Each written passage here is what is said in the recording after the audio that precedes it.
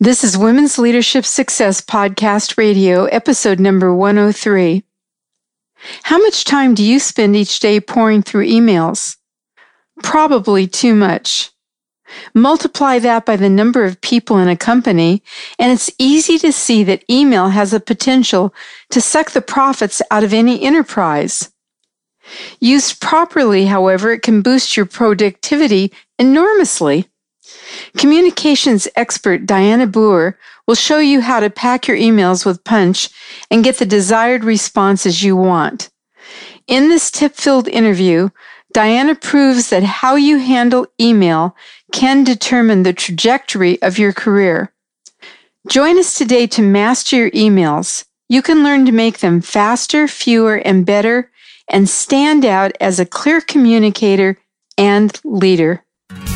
Welcome to Women's Leadership Podcast, showing you how to influence people, improve your performance, and advance your career. Brought to you by women's leadership and career expert Sabrina Brahm and womensleadershipsuccess.com. Here's your chance to meet women trendsetters leading the way to success, accomplishment, and balance in business and life. No matter if you're a manager, CEO, or entrepreneur, join Sabrina for coaching and no-nonsense advice to improve your career and bottom line. This is Women's Leadership Success.com radio podcast, and today I'm delighted to be interviewing Diana Boer. Her life work has been centered around communication in all its forms, oral, written, interpersonal, and enterprise-wide. She is the author of 48 books, translated into 60 languages, as well as numerous co-authored books. She has traveled the globe, talking with clients and organizations on 6 continents about communication challenges they face at work and at home. She is based in Dallas-Fort Worth Metroplex. Her firm, Boer Research Institute, works with organizations to help them communicate clearly and with leaders to expand their influence by a strong executive presence. During her more than 3 decades at Boer Research Institute and at the earlier Boer Consultant, she and her team have provided communication training programs, coaching, consulting to governmental agencies and more than 1/3 of the Fortune 500 organizations. Wow, Diana, that's really impressive. Welcome.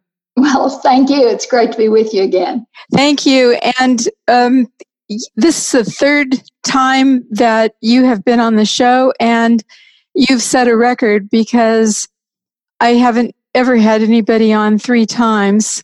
well, good. That's a great record. I'm proud of that. It is a great record, and I do coaching and consulting, and I recommend your books a lot. I have an online course that I've just come out with, and your Communicate Like a Leader and your Executive Presence books are listed as references in my course. Right. The thing that I really like about your work is how easy it is to digest and begin to put into practice. And on a personal note, of the 105 people I've interviewed in the last 10 years, you are the easiest to work with. Oh, well. So I work on that. Well, it shows, and what's clear is that you are a really nice person and that you really care about other people, and that really comes through. Well, so thank you so much. I appreciate those comments. You're welcome. I really enjoyed your book, the latest book, which is Faster, Fewer, Better Emails, Manage the Volume, Reduce the Stress, and Love the Results. And is my practice. I read the whole book, and I found it to be even more useful than I thought it was going to be when I picked it up. I'll say this later in the show, but one of the things I think, if you are serious about developing your career, you need to have this book as a reference guide to keep improving the way you're communicating. It is outstanding. So let's start out. You did a nationwide survey of email habits. What were some of the surprising things you discovered about what people are doing or not doing with their emails? Well, Sabrina, one of the most shocking things I think I've discovered is just how much time people spend on email. We found that 42%, so basically half of the workforce, is spending 3 hours or longer every day answering email. And wow. That's astounding to me. And one of the things, too, that I think it's a bad habit that I'm sure we'll get into later, is that more than half, 55% of the people spend at least a part of their hour, every hour, in other words, checking email. They just continually leave it open all the time. It's just one eye. You know, a lot of times people have two monitors setting up and they just have one eye on that email all the time.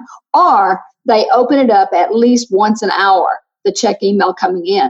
So it becomes just a constant distraction for them. So that's a huge problem. And then I guess the third statistic that I would say is really shocking to me, that a third, 31%, roughly a third, say they spend a third of their time spend 20 minutes a day just looking for information because they've lost it. You know, they want to send some information, they need to send the detail, they need to attach a document, and they can't find it. So if you're spending 20 minutes every day, think how that adds up over a month.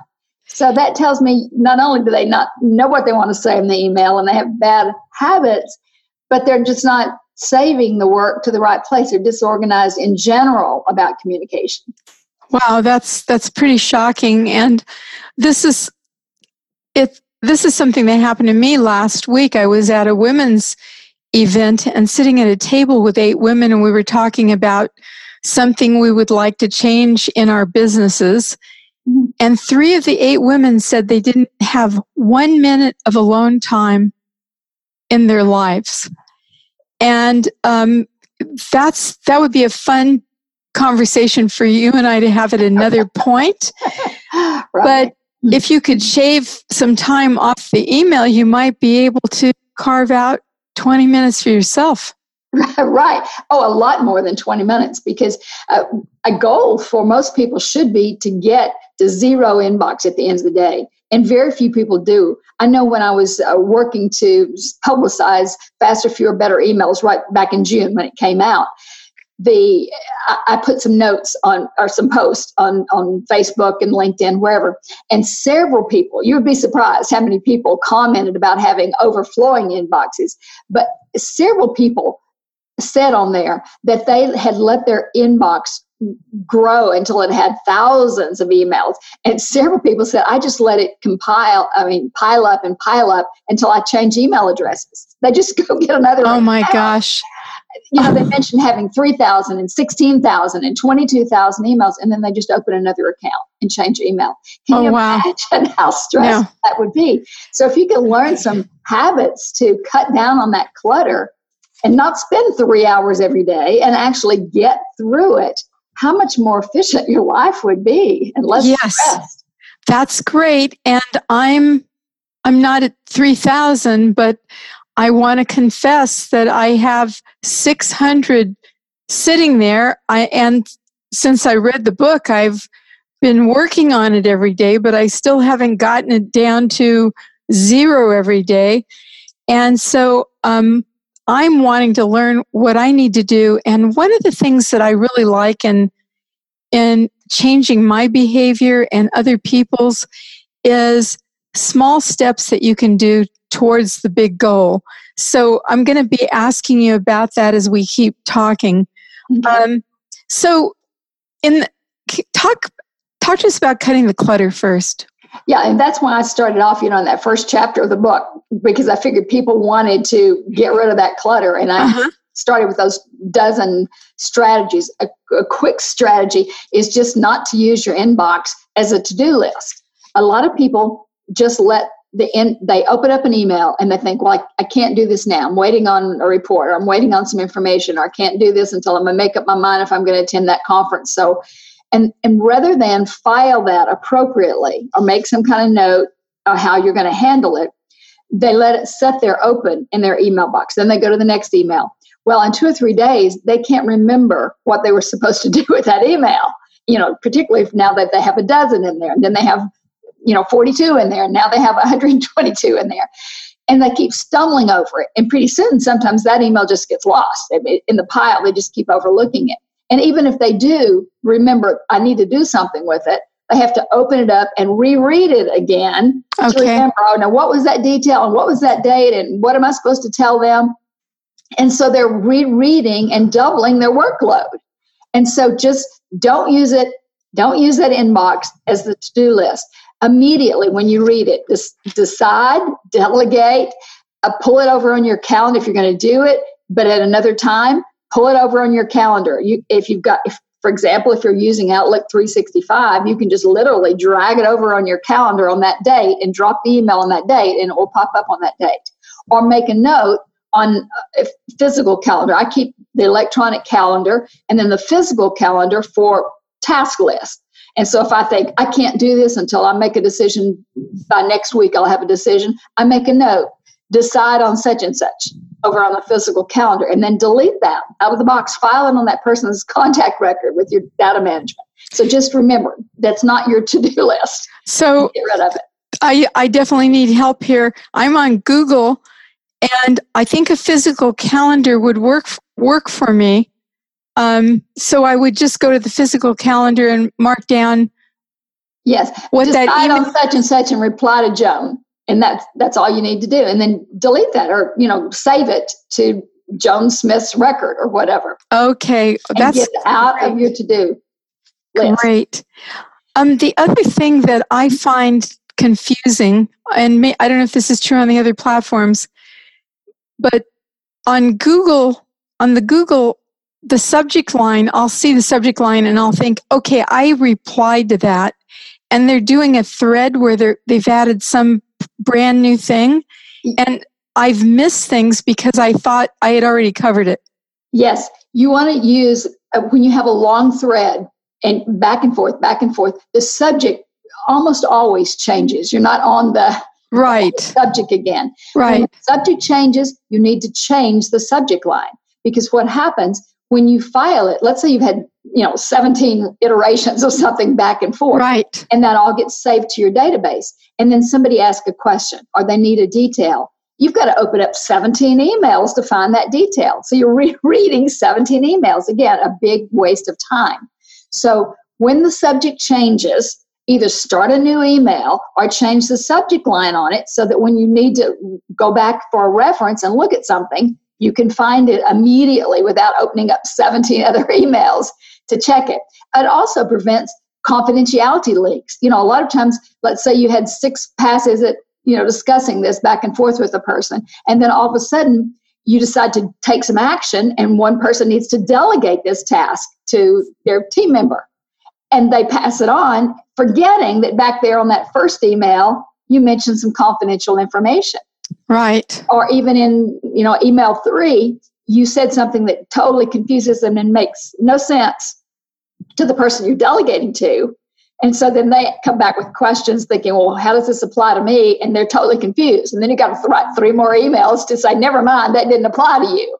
Uh-huh. So long email threads can be dangerous, or, well, I don't want to say always dangerous unless it's confidential, but they can be cumbersome for many reasons. So when the subject changes, change your subject line, and then people can stay straight, or you can delegate off to someone else and not endanger all the rest. What do you think about just stopping the thread and starting a new email? Is that an okay thing to do?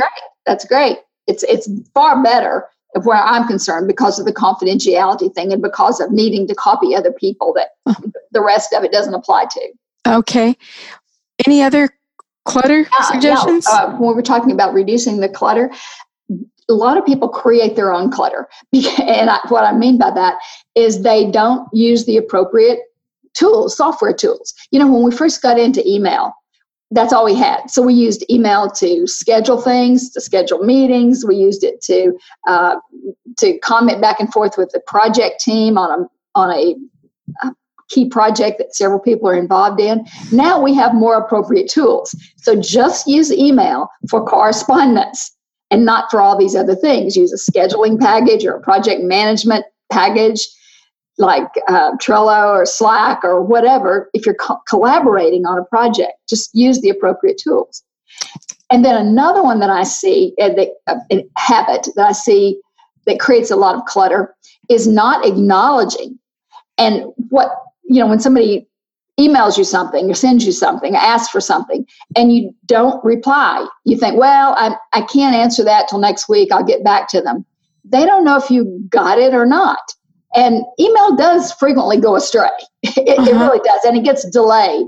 So just by saying, I got it, I'll get back to you with a complete answer next Friday after I hear from John. And that lets people know, okay, you don't need to send me a reminder. You don't need to send a follow-up. You don't need to call. You don't need to chase me down. I got it. When you don't acknowledge, people think, well, did they get this or not? And so they'll send you a reminder and another note and contact you on social media and send you a direct message and maybe send you a text. And they're sort of chasing you from channel to channel. What would prevent all that is if you just sent them an acknowledgement and say, I got it. I'll get back to you on Friday. Another thing that is an irritation to a lot of people and creates clutter for all your colleagues is improperly using reply all. You know, that feature. Let's say a middle management person is getting ready to send out some kind of report to their boss in headquarters. And they've got, 10 direct reports. And they say, I'm putting together this quarterly report. And I've attached it here. Please read it, see if there's anything we need to modify or add or delete. If there are any changes, let me know. Well, what you'll frequently see is all 10 will reply and say, looks fine, no problem. It's okay with me. Don't have anything to add. And all those 10 responses with nothing substantial go to 10 other colleagues. Yes. And it's not that it takes long for them to read it, but it's just a distraction. It's just one more email to open up and read. Right. And so the person who sends that out thinks, why did they respond to me if they didn't have anything to add? But it's really the writer's fault. The writer should have used the reply all appropriately by saying, I'm attaching such and such quarterly report. I think it's in order, but please review it. If you have any changes, let me know. Otherwise, do not reply all. Reply to me directly. Beautiful. Reply all only if you have changes that everyone needs to see. Beautiful. And then you'd maybe only get one reply that hit 10 of the boxes. So using that feature appropriately it would cut down on a tremendous lot of information. That's great. The other one that really kind of drives me crazy is, how do I end the conversation? I said, for instance, I'm sorry that there's no openings for you to be on my radio program. Then the person writes back something, and I respond to that again. They keep writing, and it's like, when do I end? That happens even when they're not asking you to do something. You'll see emails that say, I sent such along to you. And the other person says, thank you. And then they say, no problem. Anytime, I'll get back to you. Right. It's kind of like, I hate to break this off, and I don't want to be abrupt, and you don't know when to stop. That happens in text as well.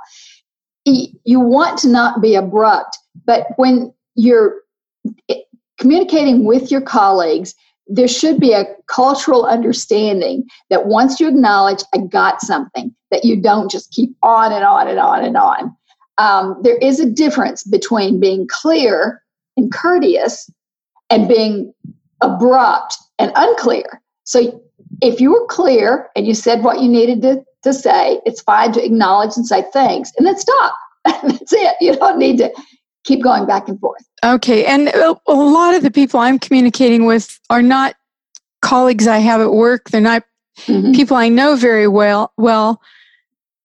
So how do I know? Once I say thank you and they keep doing this, then I can just stop. I'm not wanting to be rude. I just only got so much time. That's it. Okay. quickly, everything we've got on here, you could take a long time with, but can you say something about personal liability and how to protect yourself? That's a big issue. I am so glad you brought that up.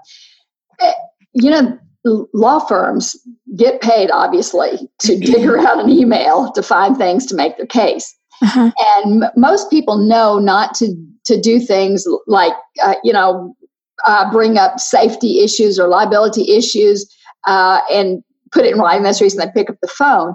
But when you, even if you commonly send a certain report to, let's say, 6 people for this meeting, and you decide to drop this one person off, they could make a case, and there's, tracking in your company's archives of who gets what reports routinely. And all of a sudden, they could come back and say, look, for 8 weeks or 8 months, you send this report to these 6 people.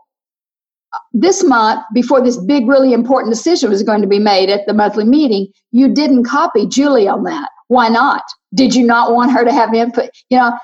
So you want the key principle to keep in mind is to be consistent.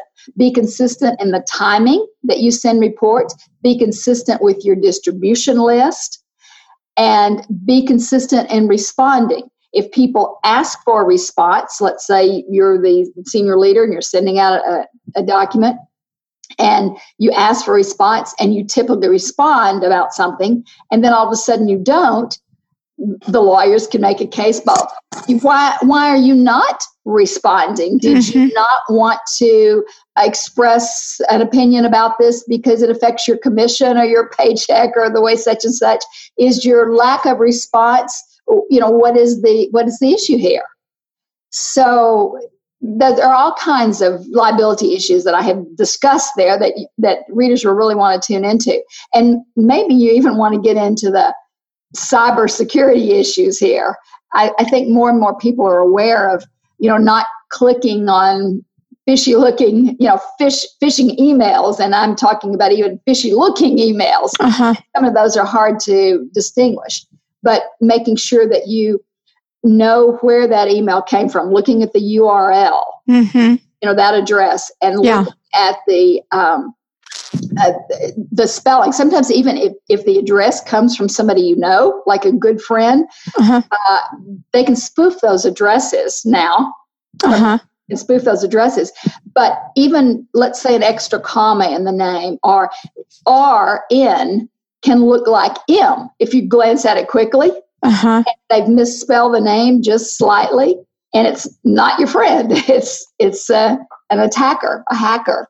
Yeah. And so you want to just be really careful even if you do recognize the name, to make sure that it really came from the person that and that you don't click on a link that you don't recognize if you're not expecting something. Just yesterday, in fact, I got an email that I wasn't expecting from my publisher about an agreement to sign. And it was odd. It had a couple of grammatical errors, and my publisher rarely ever makes a grammatical error in anything. And it just looked strange. And so I emailed back, not reply all, because I didn't want to hit the reply all, but started a new email and said, hey, Neil, did you send this agreement for me to sign? Is there some kind of amendment here that needs to be executed? And sure enough, he said, well, wow, that looks terrible. I don't know how that got out. That was from us, but that's exactly how emails look when they're phishing. And so that's really good. Really, I've got all kinds of stories. I've got all kinds of stories from different people when I was researching this book about how they got caught. In fact, that's one of the statistics. Let me just be sure here. It was something like a third of the 28% of the people that were surveyed when I was preparing the book. University of Northern Colorado conducted the survey for me. 28% have been scammed by email. And these are white-collar workers that I'm sure have heard and know better than to be clicking on links. Yet they got scammed by some kind of very sophisticated cyber hack. Wow, that's Really good information. We're going to take a 30-second pause in our conversation. I'm going to make an announcement, and then we'll come back to talking to Diana Boer. Did you know you can change your leadership trajectory just by understanding your talents and what areas you need to improve? Would you like an easy way to find out where you are in your leadership and career development? Well, here's how you can. I've designed a simple 4-minute career and leadership quiz that will help you. And as one of my listeners, you can get it for free. Just go to careerdevelopmentquiz.com, and once you are there, complete the confidential quiz. You'll get your score and suggestions immediately. Plus, you may even qualify for a free coaching session. So just go to careerdevelopmentquiz.com and fill out the quiz. Oh, Diana, this information is so great. And I'm wondering if you could tell us, what are the biggest mistakes that either make emails unclear or the writers look really foolish? And I want to just say that I'm not super confident about my grammar all the time. And you probably remember when I contacted you about doing the interview, I said, did I do this okay? Which I was really comfortable asking you because I know you aren't judgmental. You just would give me the information. Yeah, I replied to that you would be surprised how many people say, I feel like, since my field, of course, is writing, how many people respond and say, I feel like I'm writing my English professor here. But that's true. People do feel self-conscious about their writing. And so I loved what you had in the book, and I have the book. And like I said, I recommend everybody get the book. So I want to know the biggest mistakes. And I'd also like to know, where do I start in terms of improving my ability to communicate better in writing? So, but the first question is, what are the big mistakes? I think one of the biggest mistakes is what I call the once upon a time structure. A lot of people, because they tackle email in just a fast, they consider it a very casual communication method. The email comes in and they're in a hurry to answer, and they just dump. They just do a brain dump, and they don't think about the structure. And generally the structure that most of us think in is once upon a time. This happened to me, or somebody asked me this, and this is a situation, and therefore here's the message, and this is what I need you to do. And that's a backward structure. That's the way we think and reason. But when we output to someone else, we need to start with the message.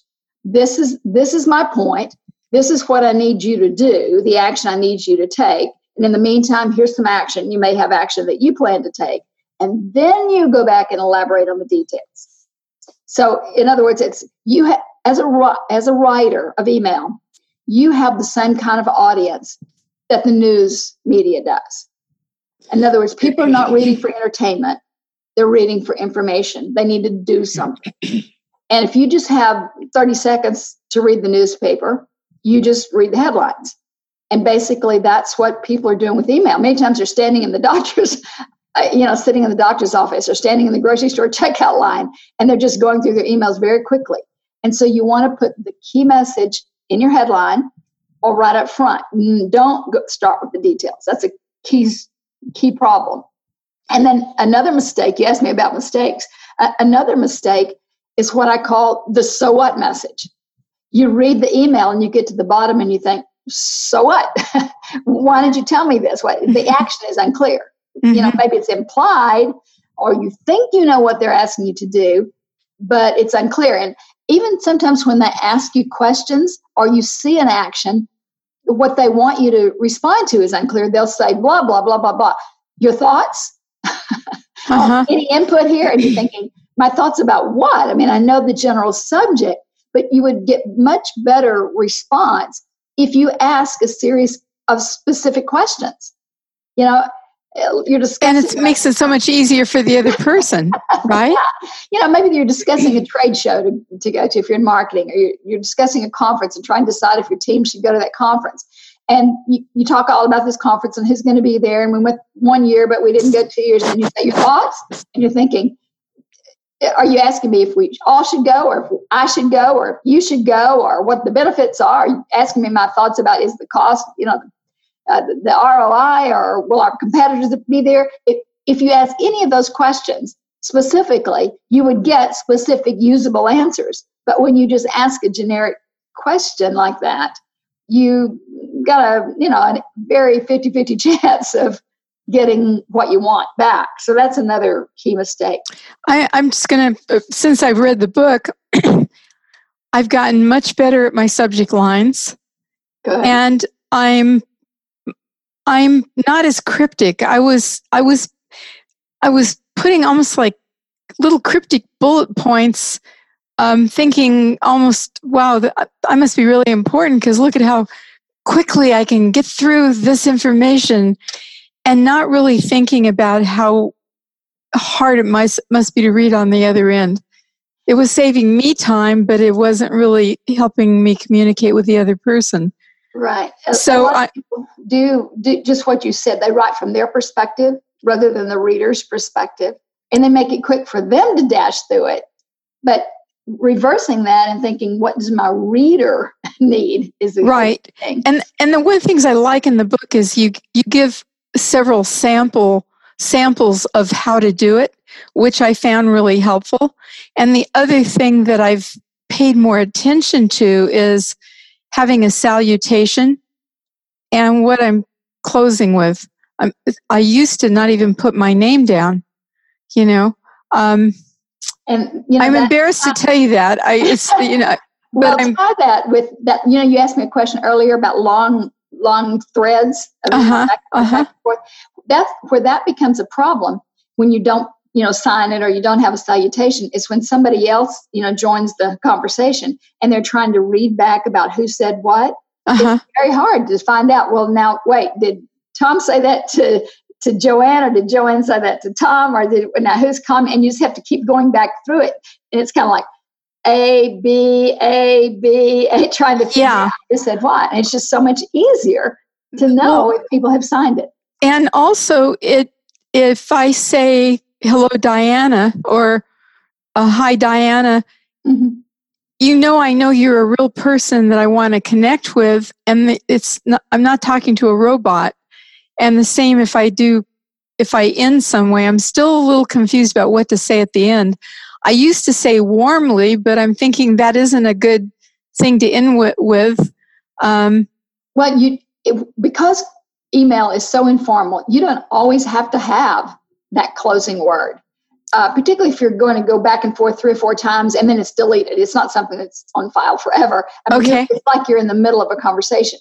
So once you've addressed the other person, then they know it's you writing. In other words, if I was addressing you back and forth, I would say, Sabrina, yes, Friday's fine for the interview. And then my signature block there says who it's from. So that would be clear. I could say thanks, or I could say talk then, or maybe one time I'm saying glad, looking forward to it, or just whatever you would say in person. It doesn't have to be one of those formal closing words like sincerely, or thanks, or regards, or warmly, or whatever. Just your last closing line, like you would say if you were walking out of the room and we were together. And then if we've repeated, gone back and forth on the same conversation, you don't have to have a closing line because we're continuing the conversation. Think about it. We're continuing the conversation, and we're going to email back and forth 3 or 4 times over today or over 2 days. I like that. I'm thinking of how many times I've said something like, have a nice holiday, like Thanksgiving's coming up or Christmas. But what that does is it gets a whole bunch more back and forth, right? Yeah, well, and if you said it once, that's fine. The person might say, you too, but then end it there. You don't have to say what the problem is. You say, have a nice holiday, and the person says, you too. I hope you're going to get to see your family. And you think, oh, well, I better say, oh, and I know that you like to take your whole your dog with you. I hope he doesn't get sick again. And that person says, oh, well, he did last time. And then, and then you're into 6 more emails. That's what you don't want to do. So this is one that I struggle with. I'm better on the phone than I am in an email. And I sometimes wonder at what point do I just, for instance, I've had a couple people that I'm doing a consulting job, and they've been really difficult to schedule time with. And I finally called, and that worked. But at what point do you say, okay, I need to just have a phone call with this person or walk into their office as opposed to keep the email going? What's your idea on that? I think that anytime, and there's a whole section, in Faster, Fewer, Better Emails, that very last chapter is on when to email and when to talk and when to go into a meeting. Uh-huh. And I sometimes just tell people, look, here's a situation. Get out the book and go through that, because it can be very tricky. It can really be tricky. But there are several or eight, I'd say 7 or 8 criteria each time you're trying to decide. One of the times in a situation you're raising right now about this consulting thing, do you need to see their facial expression? In email, people may agree to something, but you never know when they're rolling their eyes and looking like, over my dead body, am I going to do this? And you can see the resistance. If you need to see facial expression, you might need to meet them face to face. Have a Zoom call so you can see facial expression. Mm-hmm. Do you need to hear the tone of their voice? A lot of times you can tell more about they've said something very cryptically and then they stop. And you can't tell that pause in an email. Uh-huh. You can't pick up voice inflection in an email. All of those are occasions where you might think it's important. Also, if you need to negotiate details back and forth, let's say it's, like you said, a consulting occasion, and we don't mean necessarily with an outside client. This could be an internal negotiation with a coworker about a deadline or when you're going to turn over a project, etc., budget discussion or whatever. And you know that in the course of a 15-minute situation, dialogue, you are going to have to work together to collaborate to see what is the optimal time to get this report together, how you're going to present information in a proposal, what kind of graphics you might need.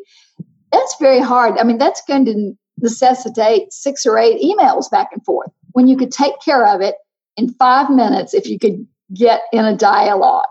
So just think, do I need to hear a tone of voice? Do I need to see facial expression? Do we need to make some quick decisions that could be made much faster? And how wide is the audience? Is this a one-person conversation, or we need to have 6 people? That might say, look, even if I do need to make several details, I need to send an email because we're not all available at the same time.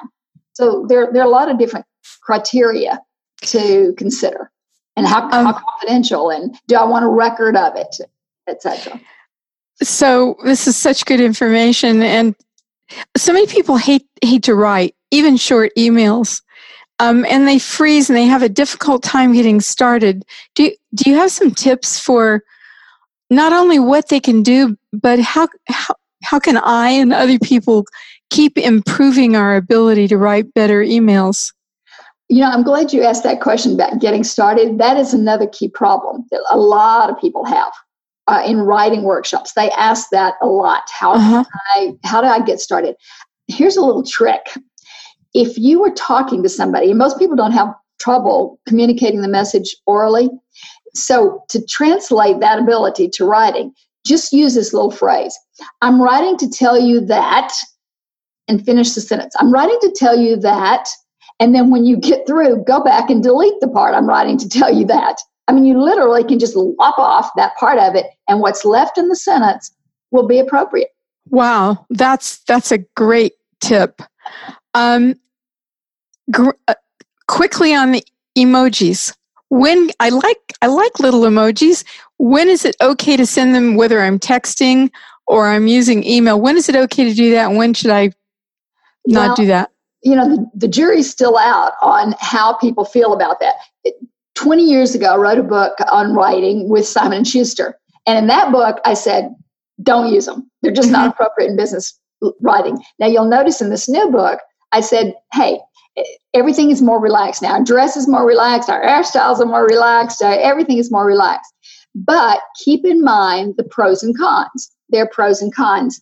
A benefit is that it gives people a little taste of personality. It's lighthearted. They're more casual. But the negative is that emojis can be misunderstood.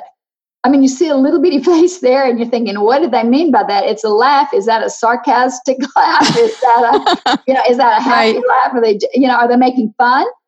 So you don't always know what that means. Right. So being unclear is a downside of it. And also, some people still just think it's totally inappropriate and think you're making light of a serious situation, or you're not taking it seriously, you're too flippant, or they just might think you're not professional. I mean, so you want to be careful with that one. Yeah. So let's see, grammar.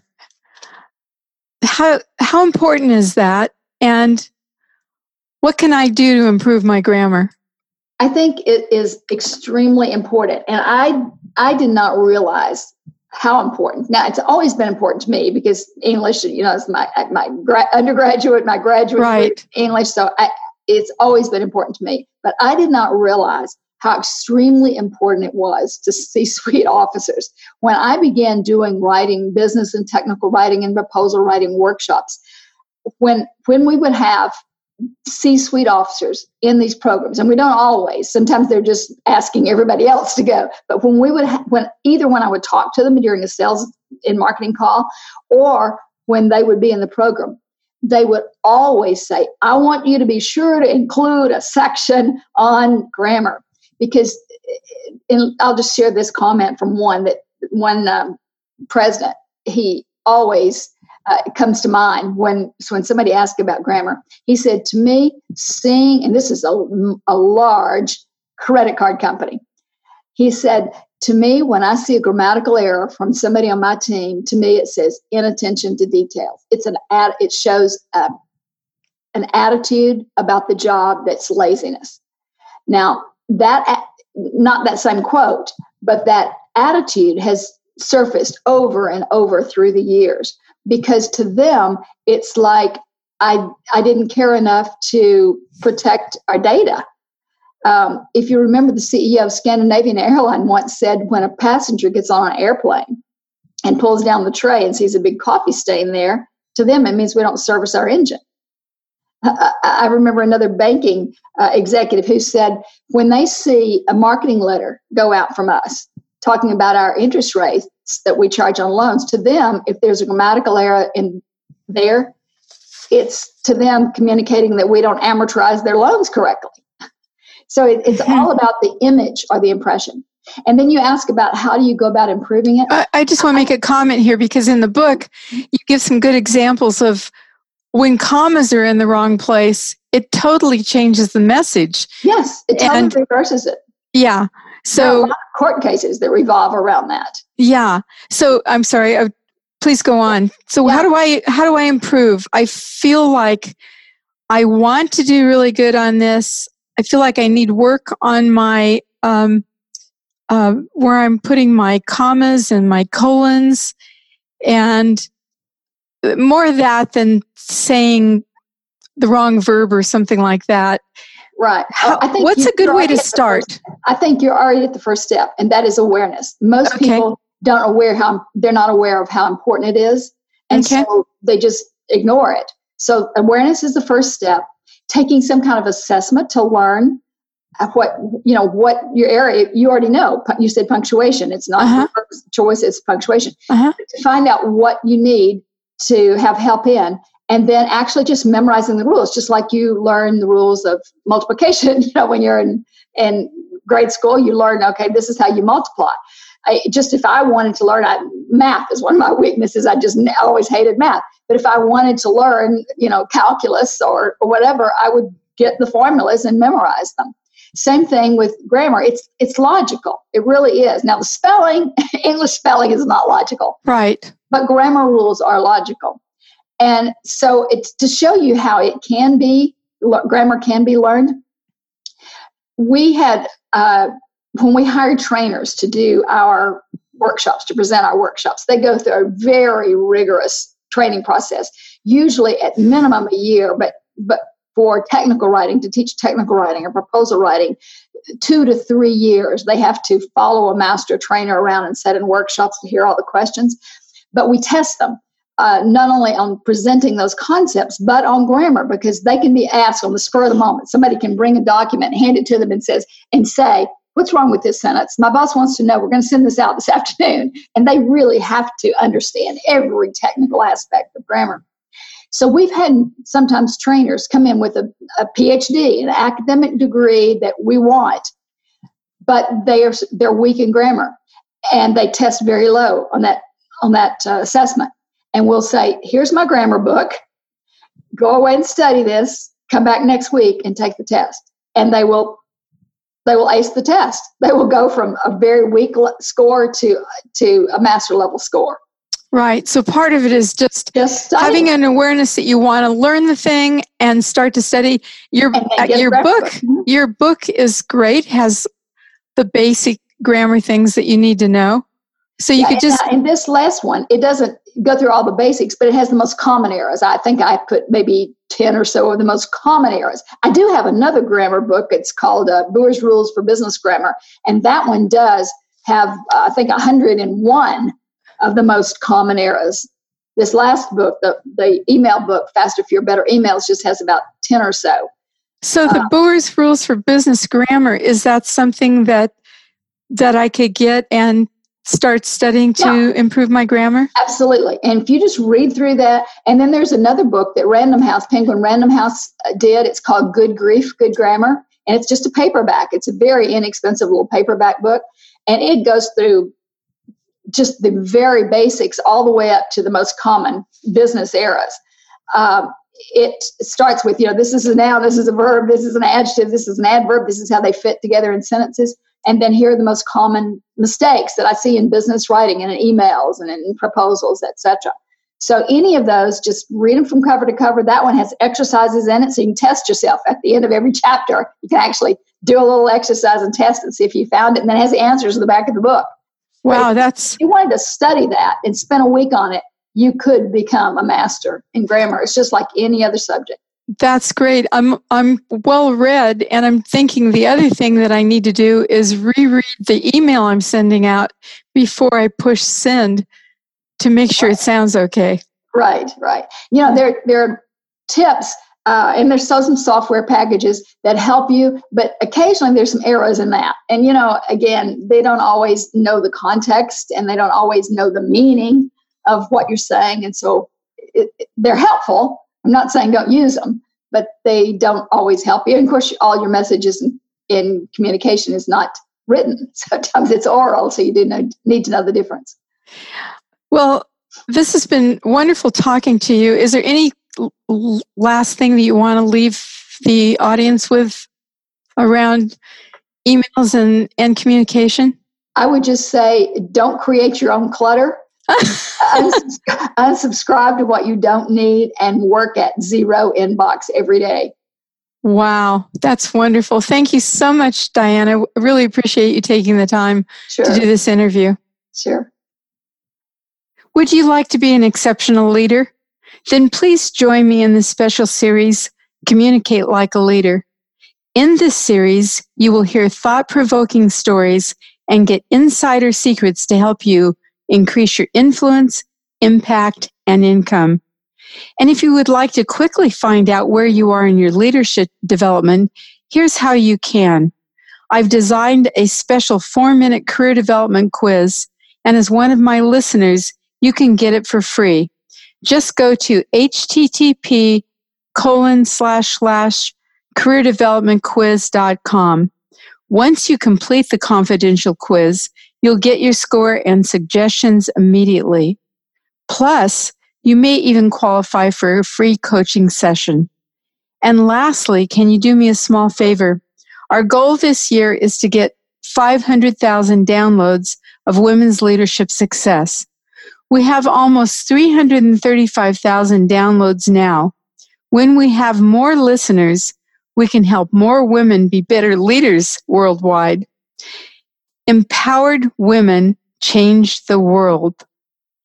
Here's how you can be part of this women's leadership global movement by sharing this show or the particular episode that you have enjoyed in social media, subscribing and giving me a review on iTunes, Stitcher, and in our Women's Leadership Success page on Facebook. Thanks for your help, and bye for now. Thank you for joining your host, Sabrina Braham, on another Women's Leadership Podcast. If you have questions or comments, you can email her at sabrina@sabrinabraham.com. Since 1989, Sabrina and her team have helped hundreds of women managers, business leaders, and entrepreneurs with valuable trainings, articles, books, and executive coaching. For additional tips, interviews, and free access to Great Leaders Today mini course, visit www.womensleadershipsuccess.com.